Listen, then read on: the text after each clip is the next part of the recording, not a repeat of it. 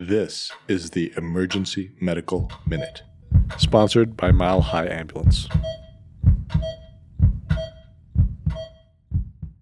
Hey EMM, it's Mason here to tell you about an exciting new opportunity we are offering. In an effort to tangibly improve our organization's commitment to equity, diversity, and inclusion, we created the Diversity and Inclusion Award that fourth-year medical students that identify as underrepresented in medicine and are applying to emergency medicine residencies are eligible to apply for starting today. We understand that the cost of applying to residency adds up, and we want to do what we can to ease that financial burden. We are extending 3 $200 awards to selected individuals following a blinded review of all applications. Applications will be accepted through the end of November, and winners will be announced mid-December.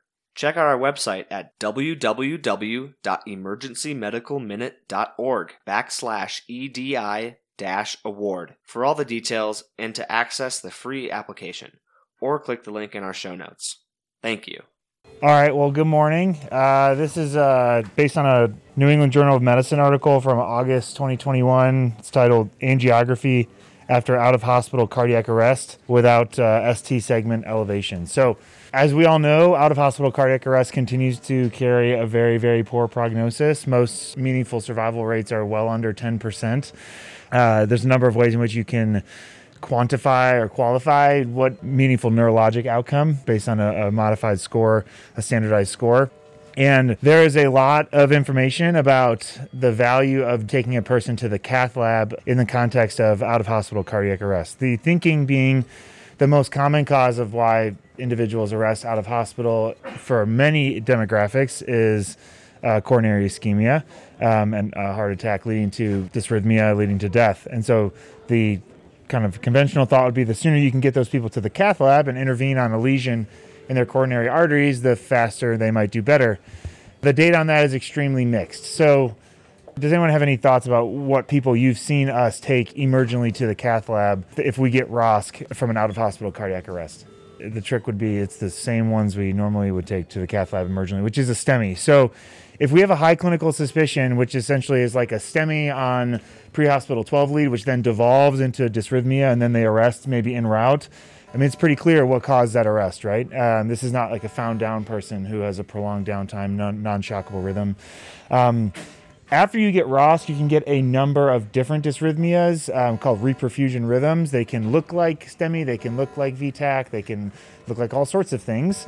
So this study looked at, do these patients benefit from taking them emergently to the cath lab? So if someone comes in with ROSC and do they benefit from us whisking them to the cath lab, maybe even before going to the ICU, to see if there's something that the interventional cardiologist can intervene on? And unfortunately, the answer is probably not.